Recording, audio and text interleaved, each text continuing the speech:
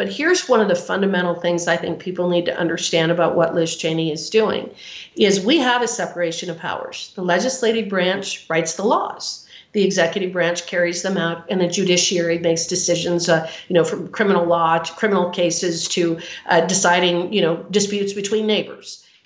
What this commission has done is taken on the role of all of them, but most importantly, this January 6th commission is acting as the prosecutor.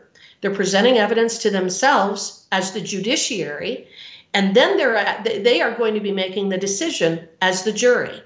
So they have actually subsumed in themselves all aspects of decision making. They will decide what evidence comes in, and if it doesn't fit their narrative, we'll never see it. It'll never see the light of day.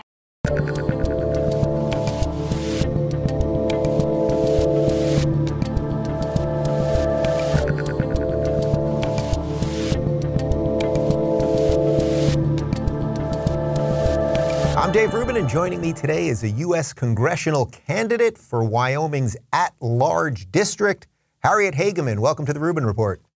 Thank you so much for having me, Dave. It's wonderful to be here. I'm glad to have you because we met briefly about 2 weeks ago at a fundraiser at Peter Thiel's house, and you were going to give a talk, and then unfortunately sometimes it does rain here in Miami, and it started to rain, so you had to cut your talk just a bit short, but I thought, there's something interesting. This lady's up to something. I liked what you started talking about. You're running against Liz Cheney. There's a lot there. So I thought, first off, how about you just introduce yourself to the people, since, Wyoming, obviously a small state, but an important one. But for the people that don't know you. Well, I appreciate that opportunity. Yes, I was going to give a bit more background about who I was. It was a wonderful event at Peter's home, and so many of the people there had never met me before, so I wanted to give them just a bit of background so that they knew who they were supporting and why. We oftentimes focus on the fact that I'm running against Liz Cheney, but I'm not just running against Liz Cheney. I'm running for Wyoming. I have deep, deep roots in Wyoming. My great-grandfather came to Wyoming in 1879 on a cattle trail north from Texas, and he ended up ranching there for many, many years. And so I have lots of cousins. I have a very large family here in Wyoming. And then I come from a large family myself. When I was born, I was my parents' fifth child. When they brought me home from the hospital, my oldest sister was 5 years old. And they had just bought a ranch. They were over $200,000 in debt. They had $35 in the bank, and it was 1962. So we were land rich, I guess you'd say, but awfully cash poor. I grew up on that ranch. I grew up fixing fence and moving cows and flipping bales and doing whatever was necessary. We all learned to drive when we were about 4 years old because we helped our dad when he was feeding cows.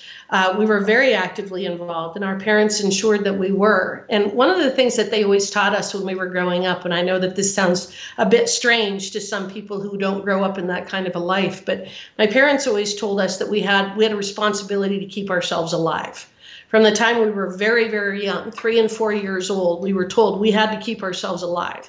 They didn't put a lot of constraints on us. We rode horseback. We did things. We would be gone from the house, for 6-7 hours a day. We played with snapping turtles. We had a rattlesnake that lived under the house for a period of time.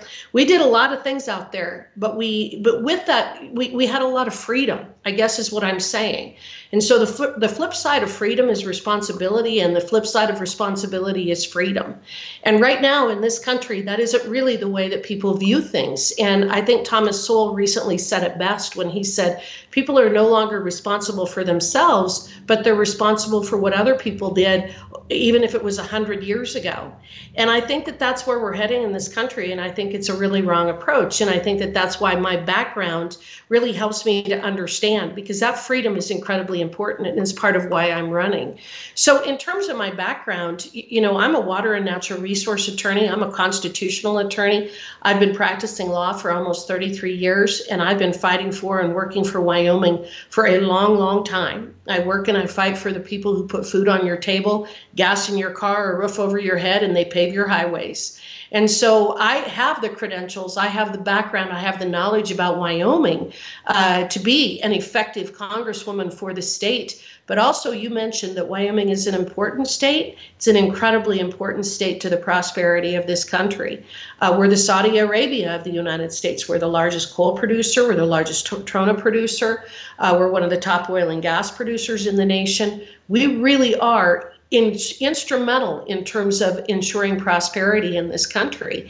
And so that's why it is so incredibly important to have someone with my background, my history, and my knowledge running for this seat, because I need to do it for Wyoming, and I also need to do it for our country.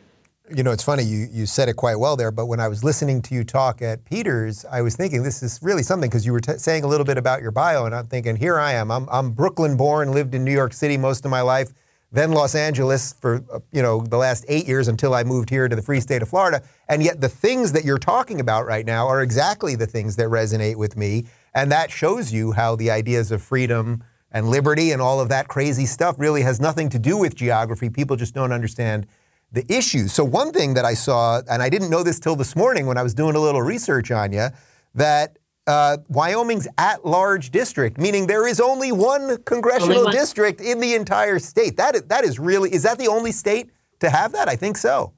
I think so. And we're the least populated state in the nation. So we only have 560,000 people in our state, but we're the 9th largest land-wise. So I've already traveled since September. I've already driven over 13,000 miles in the state of Wyoming, visiting every single county, sometimes multiple times, going to events. Last Wednesday, I was at a bull sale in Worland and meeting with our ranchers, meeting with our cattle producers, talking to them about the challenges associated with the supply chain. Oh my goodness gracious, trying to get parts for our tractors, trying to get parts for our trucks to be able to haul our livestock. All of those things are being impacted by this horrific administration that we have in place right now with Joe Biden, Nancy Pelosi, and the radical Democrats. We feel it in Wyoming. You feel it in New York. You feel it in Florida. We feel it everywhere in this country, because this is a disaster that has been created in large part because the very first thing that Biden did when he took office was try to choke off our energy supply. That affects me personally in Wyoming because, again, we're an energy producing state, but affects every single one of us. And I've been having to eat out quite a bit lately because I am traveling so much. The cost of food in restaurants is absolutely skyrocketing. I had a breakfast the other day at the airport, realized it's a bit expensive at the airport. A pork chop, couple of eggs, a cup of coffee, a cup of tea, is $33. Now, that's just astronomical. Yeah. And it is because of this administration. So you mentioned that you guys are an energy producing state, obviously. Can you just talk a little bit about the type of people that are in that line of work, the people that are in the coal mines, et cetera, that are doing this stuff? Because I think people, especially out of the mainstream left now, and what you get out of AOC and the rest of them, is just a complete dismissal of these people and their lives and the work that they do and how, you mentioned generational, how many years they've put into this and everything else. Could you just talk about the types of people that are your hopeful constituents? Well, absolutely. They are the salt of the earth. They're independent. They're tough. They know who and what we are in the state of Wyoming. They understand our Constitution, and they really do understand freedom and liberty because they live it every day. They do what they want to do, and they produce a fabulous resource. So many people want to write coal off and say that coal is an energy of the past. That's absolutely stupid, and it's stupid for a lot of reasons. One is coal is abundant, it's clean, it is accessible, it's affordable. It is absolutely an energy of the future, and we are the largest coal producer in the nation. Japan, China, they're building coal-fired power plants like there's no tomorrow.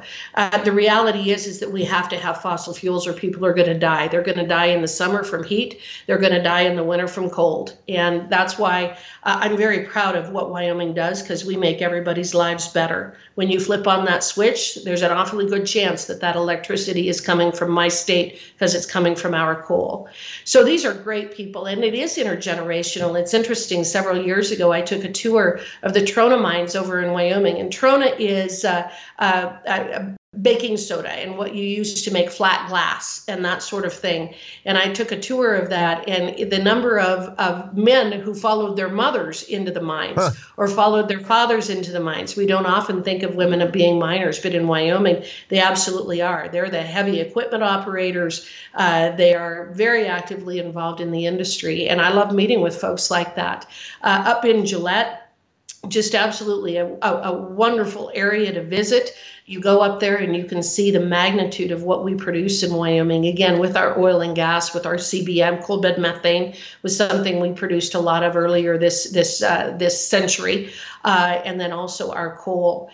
Same with ranchers. We're a very independent people in Wyoming. What we really want is we want the right and the ability to make the decisions for ourselves. We don't need the government telling us what to do. We don't need the government telling us to put masks on our kids. We look at what's going on with the truckers in Canada and we support them.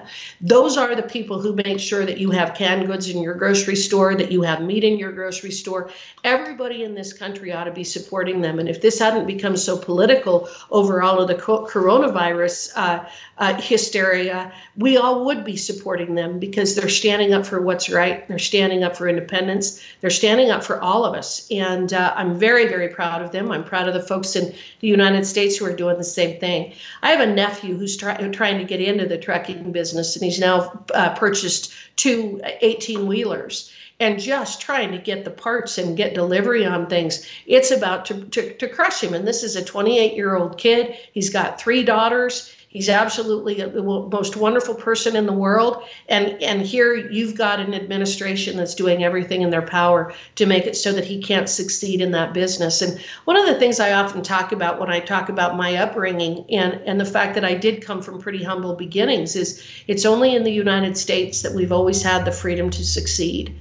And we now have an administration and a group of people who don't want us to succeed. They want to dictate who prospers and who does not. And that is not America. That isn't what we stand for. We all have the freedom to succeed, no matter what we came from. So jumping back for a second, you mentioned sort of small population, 6th largest state geographically. Related to the COVID situation, everyone thinks, okay, Florida did it so right. I'm a living example of that. That's why I moved here. People don't really talk about Wyoming related to that. What was it like in the midst of all this? Because you've got a sort of limited amount of people and a lot of space, and yet you have people in D.C. telling you, okay, 6 feet, mask everybody, et cetera, et cetera.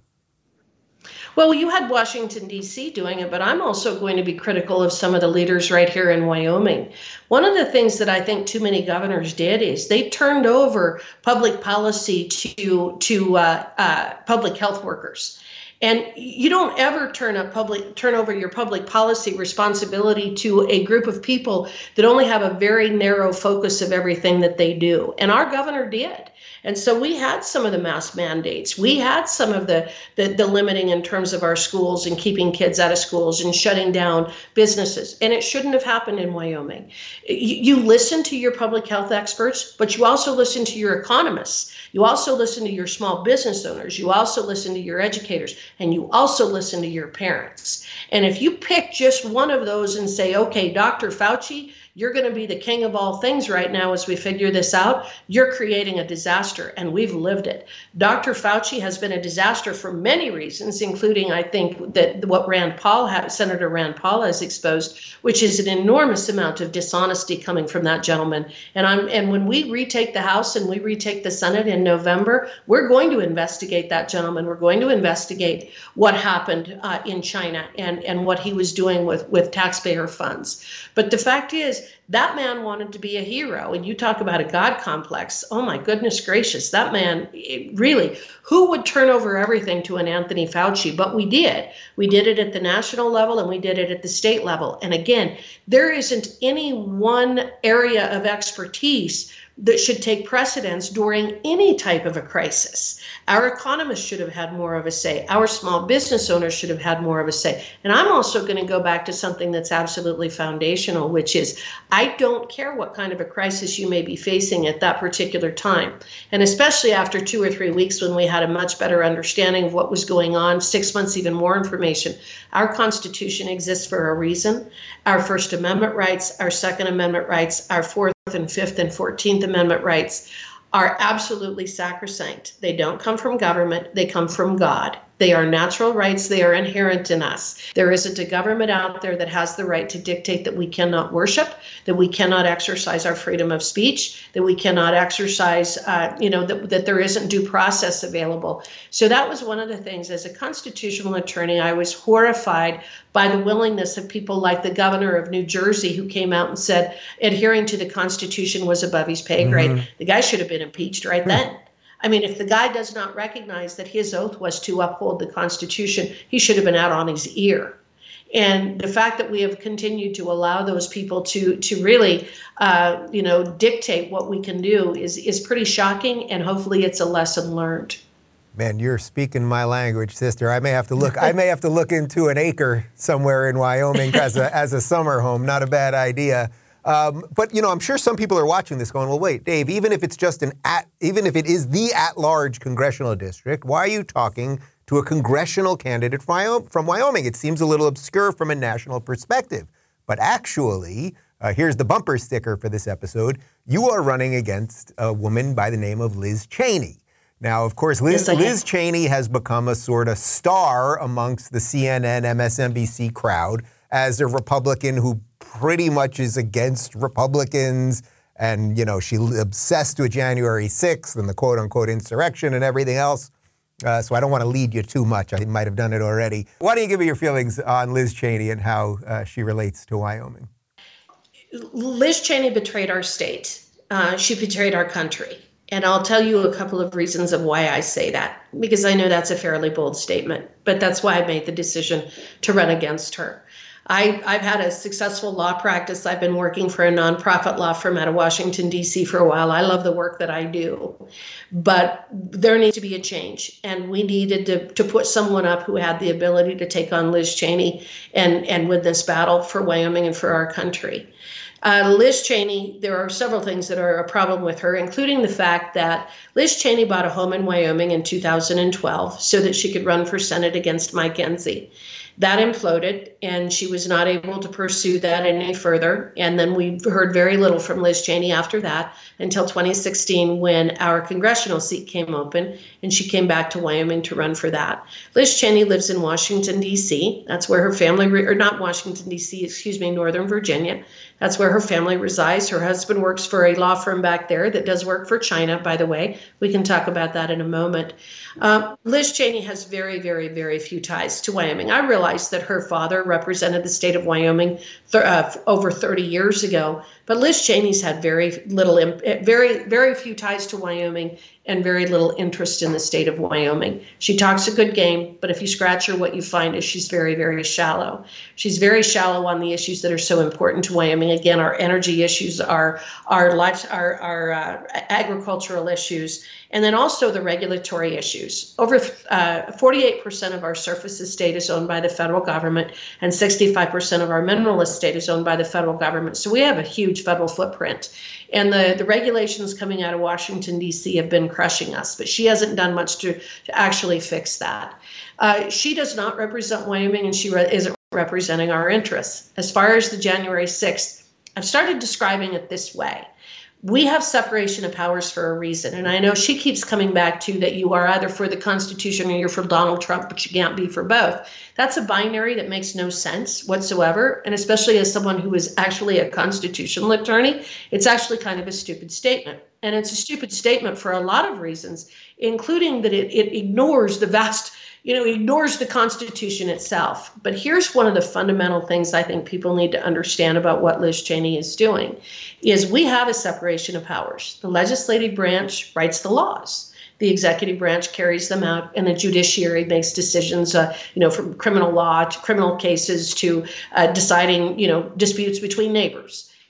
What this commission has done is taken on the role of all of them, but most importantly, this January 6th commission is acting as the prosecutor. They're presenting evidence to themselves as the judiciary, and then they are going to be making the decision as the jury. So they have actually subsumed in themselves all aspects of decision making. They will decide what evidence comes in, and if it doesn't fit their narrative, we'll never see it. It'll never see the light of day. The fact that they kept that Nancy Pelosi, would probably most likely with Liz Cheney's guidance, kept Jim Jordan out of that committee tells you from the very beginning that there was a narrative that they were going to pursue, and that's what they're pursuing. So Liz Cheney spends all of her time. She even said it a couple of days ago. Do we know that was a fact? I don't remember that specifically. Do we know for sure that she was guiding Pelosi in terms of keeping Jim Jordan and some of those people off the committee? I don't know that for a fact, but keep in mind how much she disdains. I think we have a lot of reasons to believe it, yeah. Yeah, I think that it's reasonable.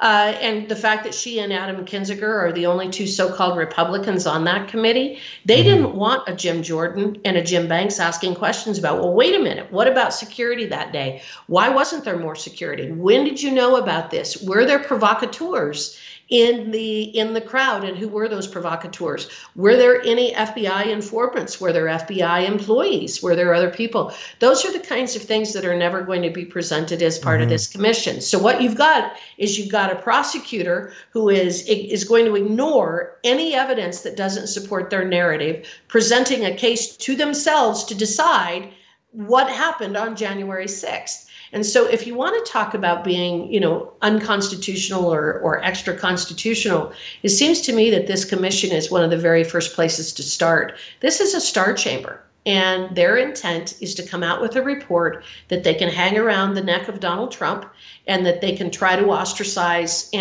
those of us who support him and conservatives from now until the end of time. That's the purpose of this. We know it, and that's what she spends her time on, and we're embarrassed. She's using Wyoming as the launch pad to give her the power to do that. What do you think her true angle is with this? I mean, obviously she's getting a lot of mainstream cred, right? They love her because she's sort of what I call the pet Republican. She does whatever the mainstream wants, and then that's the type of Republican they like. And then the second she does something that they don't like, then they're done with her and they pick somebody else. But do you think her angle is purely because, well, perhaps what you just said about her husband, but also because, her father was the vice president. He's so entrenched in the swamp that she's just protecting the thing. She's protecting the D.C. thing, regardless of what the constituents maybe in Wyoming want. I can't imagine a lot you're hearing when you're out there, a lot of people going, oh, this is the most important issue of the day. Number one, it isn't the most important issue for the day for people in Wyoming. I think that there are Democrats in Wyoming who want to continue to bang that drum, but that just further supports the position I'm taking on this.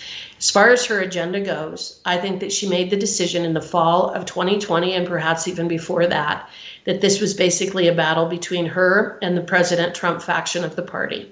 She made the decision that she was going to go after him. And around November of 2020, she was the very first, especially high-up Republican, that called for President Trump to concede and that the election was fine, that there was no problem with it.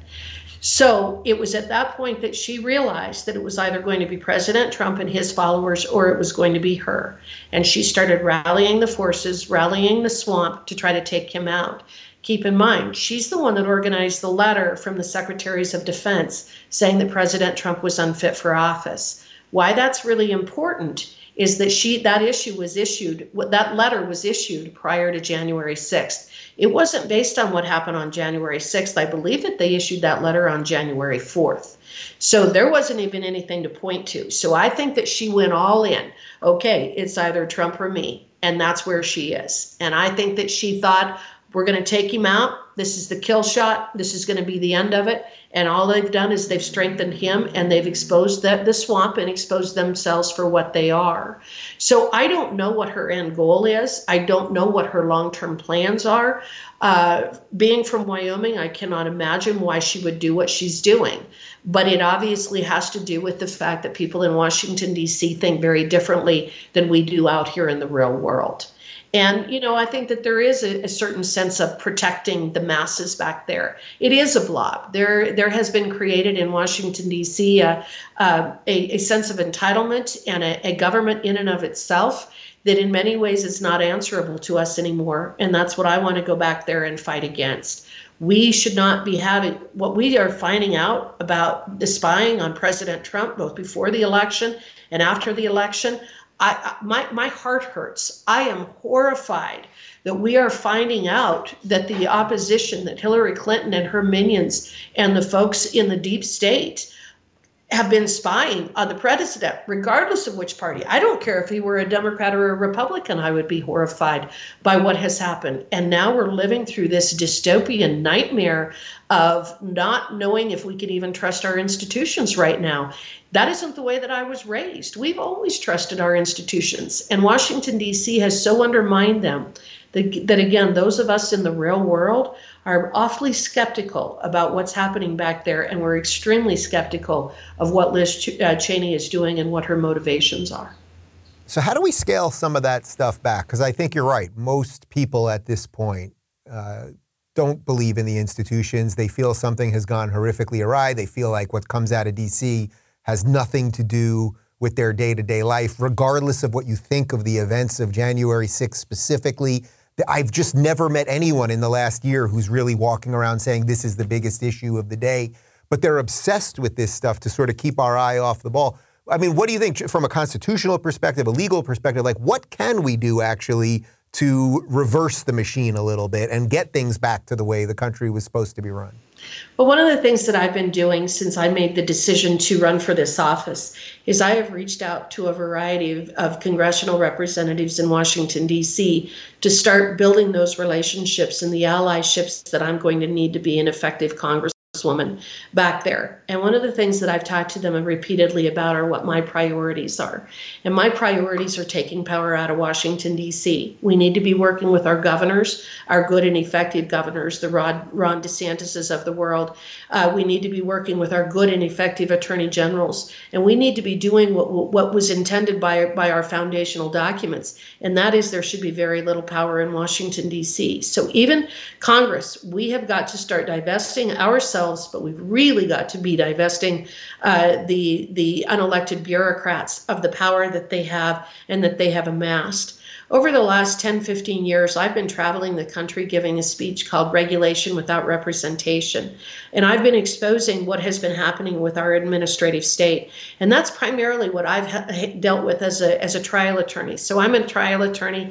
I've represented a lot of landowners and business owners against the EPA, U.S. Fish and Wildlife Service, U.S. Forest Service, USDA, all of the alphabet agencies, if you will, fighting to protect our private property rights, fighting against their incredible government overreach, attempting to take control of our irrigation infrastructure and those sorts of things. I want to take that expertise to Washington, D.C., work with my fellow congressional representatives, and find ways to substantially impact the power and reduce the power that these agencies have over the citizens of this country. It was never intended to be that way. In addition to which, there's just such an enormous waste associated with it. You know, the EPA, tens of thousands of employees, yet every single state has a Department of Environmental Quality. Why do we have tens of thousands of employees in the EPA, all of whom seem to think that their job is to punish people, rather than working with our state, our state Department of Environmental Quality? I get along great with the DEQ here in Wyoming. I'll tell you what, the EPA and I go head to head, and I've had to have trials against them and beat the dog out of them in order to keep them back from, trying to take control of my clients' properties. But why would the EPA be able to come into a Warland, Wyoming and start attempting to punish people for straightening an irrigation ditch? Yet that's what they do. We need to expose it. We need to roll it back. We need to bring that power back to the states where it belongs. But it's Congress that's going to have to act to do it. Yeah, actually, can you explain that sort of thing a little bit further? Because I think a lot of people, they still hear the EPA, the word protections in their environment. It sort of sounds right. Okay, they must be nice people doing these things. As you said, there's now thousands and thousands of people that are part of this. But can you give me an example of what type of thing would be happening in Wyoming where, someone is living their life as they see fit, whatever water rights they have or whatever other natural resource it is, and what the EPA would want to do, why they would claim they would want to do it, and then what happens when you get into a fight with them? Well, I'll give you one example of a case that I handled up in northern Wyoming, and it was outside of Warland, where I was last week. I represented a landowner, and he moved an irrigation ditch on his property. And the EPA, and I know it was a test case, they came in and claimed that he violated the Clean Water Act by doing that because that irrigation ditch was a, quote, navigable water of the United States. It wasn't. It was an irrigation ditch He had the right to maintain it and to move it and do what he did. It took us 6 years. They filed the enforcement action against him in 2008. We finally had a 2-week trial in 2014. I'm smart enough to know that you always get a jury trial when you're going up against the federal government for many reasons. But one is that that a lot of judges anymore are federal employees. I mean, they are federal employees, and they think of themselves that way. So I had a jury, and after a 2-week jury trial, they came back and ruled in my client's favor. He affected 2.1 acres on his own land in cleaning up what had been a terrible disaster. Actually, everybody had kind of abused that farm because it had been leased by absentee farmers for many years. He took out, he's an engineer, and so he designed a beautiful channel through there to make sure that the water could flow, reduce sedimentation, reduce any type of chemigation going into the Bighorn River and that sort of thing. At one point, by moving 2.1 acres, by affecting 2.1 acres on his own property, he was facing penalties of $65 million because the EPA claims that they can impose penalties at that time of $37,500 a day.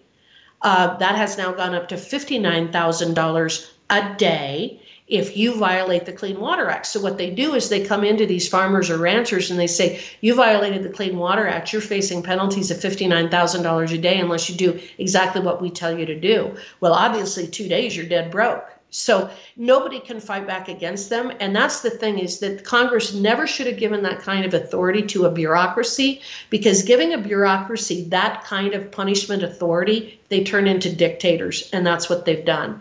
So right now I'm handling a lawsuit. I don't know if you remember when the EPA blew out the Gold King mine in southwestern Colorado and they turned the Animas River orange. It was in 2015. You can Google it. It was one of the worst environmental disasters in our country's history. And the EPA did it.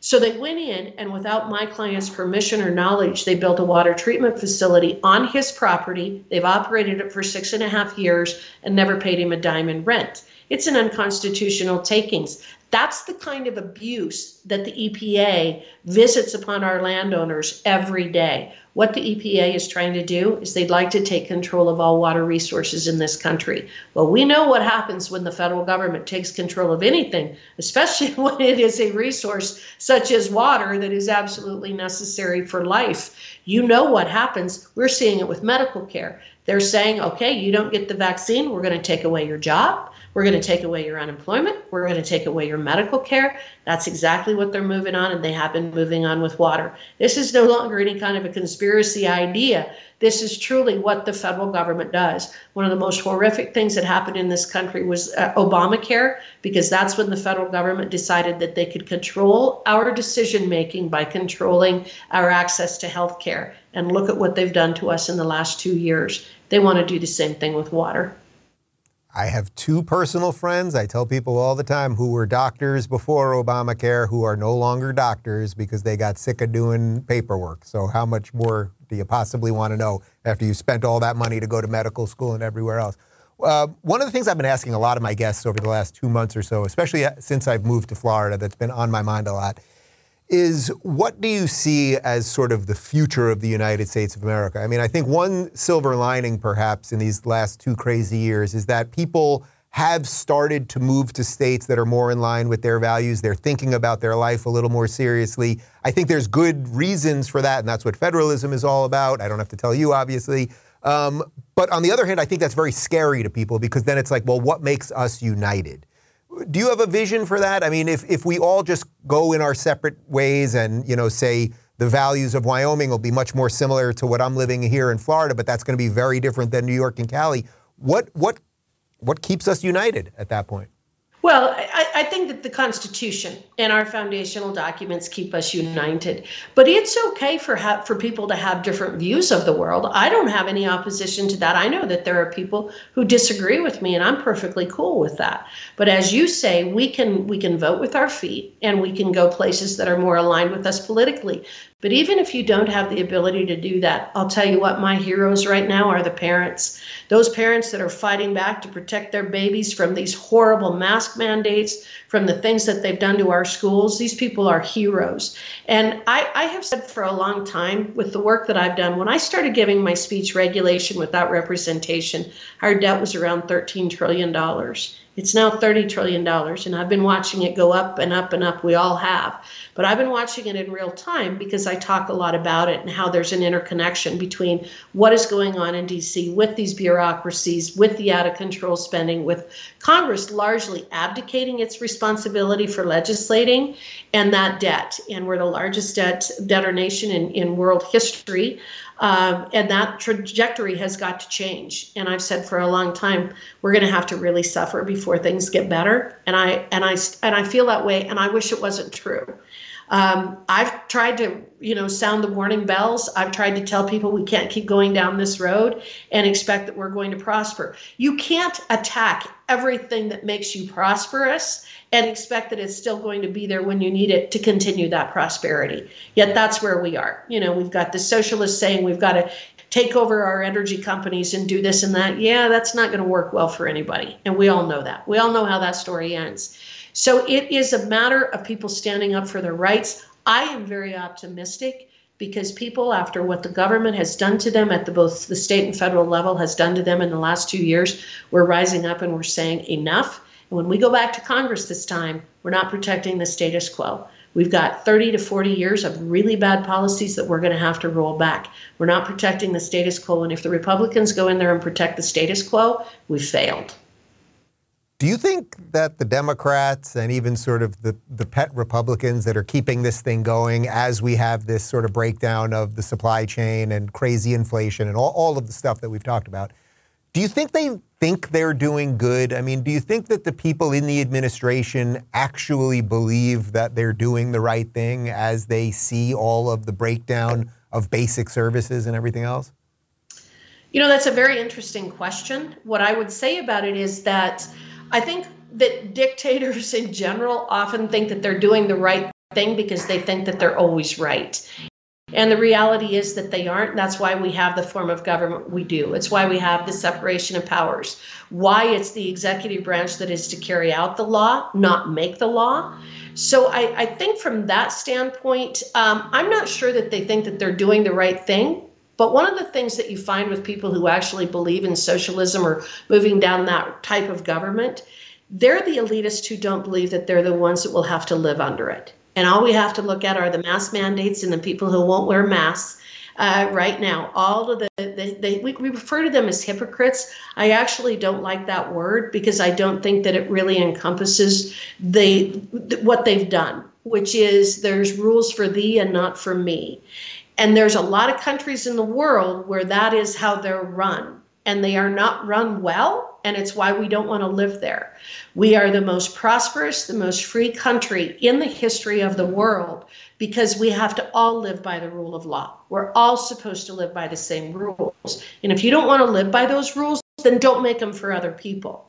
And so we now have a segment of society, and I refer to them, I guess, as the elitist, although I don't even think that that encompasses it. But they are the people who think that they should tell Harriet Hageman what to do, pretty much all day, every day. My own parents didn't tell me what to do when I was 3 and 4 years old. That's what I started out this conversation with. They let me do what I wanted to do, but they constantly talked about the responsibility of keeping myself alive as well. Responsibility and freedom go hand in hand. What these people want to do is take away our freedom. And I don't know that I can always get in their head, but I think that we've got an awful lot of examples of how their form of government and their ideas and their ideals fail. All we have to do is look at Venezuela. And Venezuela is a perfect real-time example of what happens when the government wants to tell you every aspect of your lives. And that's why the last 2 years have been so frightening for people like you and I, because we know the government doesn't know better than we do. I've got great nieces and nephews that are 5 or 6 years old. They'll go out, they'll work all day long on horseback. And you know what? Those kids can take care of themselves in a lot of ways. And they don't need Nancy Pelosi or Joe Biden or AOC or Liz Cheney telling them from Washington, D.C. how to live their lives. They do a doggone good job of it. Well, I can tell you from living in Miami for a month, I got plenty of Venezuelan and Cuban neighbors, and they know exactly what they fled in the first place, or usually what their parents or grandparents fled in the first place. I'm curious, backing up to the election specifically, your election specifically, what kind of support or non-support are you getting from just sort of the main Republican machine? Because obviously this fight between sort of, let's say, swamp Republicans or just sort of the more mainstream Republicans, whatever that is, whatever phrase you want to use, versus sort of the Trump wing, that still is an internal fight that Republicans or conservatives have to figure out. You know, I think it's somewhat of an internal fight, but not one that I necessarily acknowledge most of the time, because I still believe that most of us believe exactly the same thing, which the Republicans need to be the party of freedom. We need to be the party of the Constitution. We need to be the party of recognizing that individuals are responsible for themselves, and it isn't for the government to step in and dictate everything we do. We have moved down the road of collectivism in this country in a pretty frightening way, and all Republicans need to be pushing back against that. Heck, Democrats should be too, but I don't know why they don't. But really, the Republicans in Wyoming, I've had an enormous amount of support. And we have a broad spectrum of Republicans in Wyoming, from being very liberal to being very conservative. And I have a huge amount of support as I travel around the state. I've been extremely pleased with how people have reached out to me and responded to me. From a national standpoint, I think the same thing as well. I consider myself to be a conservative, but everything I've talked about today really defines who I am. And so if that's what people think is conservative, or if they think that that's moderate, however they want to view it, they can. I've kind of given you a pretty good idea of how I view the world and how I view our country. And a lot of people are really hungry for that message, and they're really hungry to understand that there's someone who's willing to go back to Washington, D.C. and fight this battle for them. And I can tell you that I am. I'm willing to go back there and do whatever I can to turn this ship around, because we need to. We have been so fortunate in our lives. We have been so fortunate in what we've been able to do. Like I talked about, I came from a very, very humble beginning. And now I'm running for Congress, because in the United States, you have the freedom to succeed that way. Our granddaughters, our nieces, our nephews, our great nieces, our nephews, our children, all of them have the absolute same right that we have had to pursue those types of endeavors. We can't take it away from them. We owe it to the next generation. And I'm fighting for them. I'm fighting for my granddaughters, Jasmine and Kaylee. I'm fighting for everybody in my family. I come from a huge family. I'm fighting for everybody in Wyoming and for this country to return to really our foundation of who we are and what has made this country so great. Harriet, you're the type of politician we need, because I can tell you don't even want to be a politician, which is exactly what the point is in the first place. And because my last question was basically going to throw it to you to say whatever you want and give the final sales pitch. But I think you just did it right there, unless you got anything else for me. Where can we send people if they want to find out more about you? HagemanForWyoming.com. There's a lot of information, and Liz Cheney has an awful lot of money. If anybody wants to support me and help us out to take this message not only statewide but nationally, and make sure that we return people to Congress, or put people in Congress who are going to fight for the everyday man, because it's the everyday man that has made this country as great as it is. So I love the opportunity to visit with you. I hope I can come back, because you're a lot of fun to talk to. I can assure you, when I go back to Washington, D.C., I'm taking everything that is Wyoming with me. And I'm really looking forward to serve the people. Well, I enjoyed talking to you, and I'm not really kidding about maybe an acre in Wyoming for the summer. So we may have to talk. I sense you might know a real estate agent. We would love to have you here. We'd love to have you here. I'll take you up. If you watch my video, Ride for the Brand, which is on our website, and that's the ranch that I grew up on. Those are my family members. That's where I come from. I think it gives you an idea of who and what I am.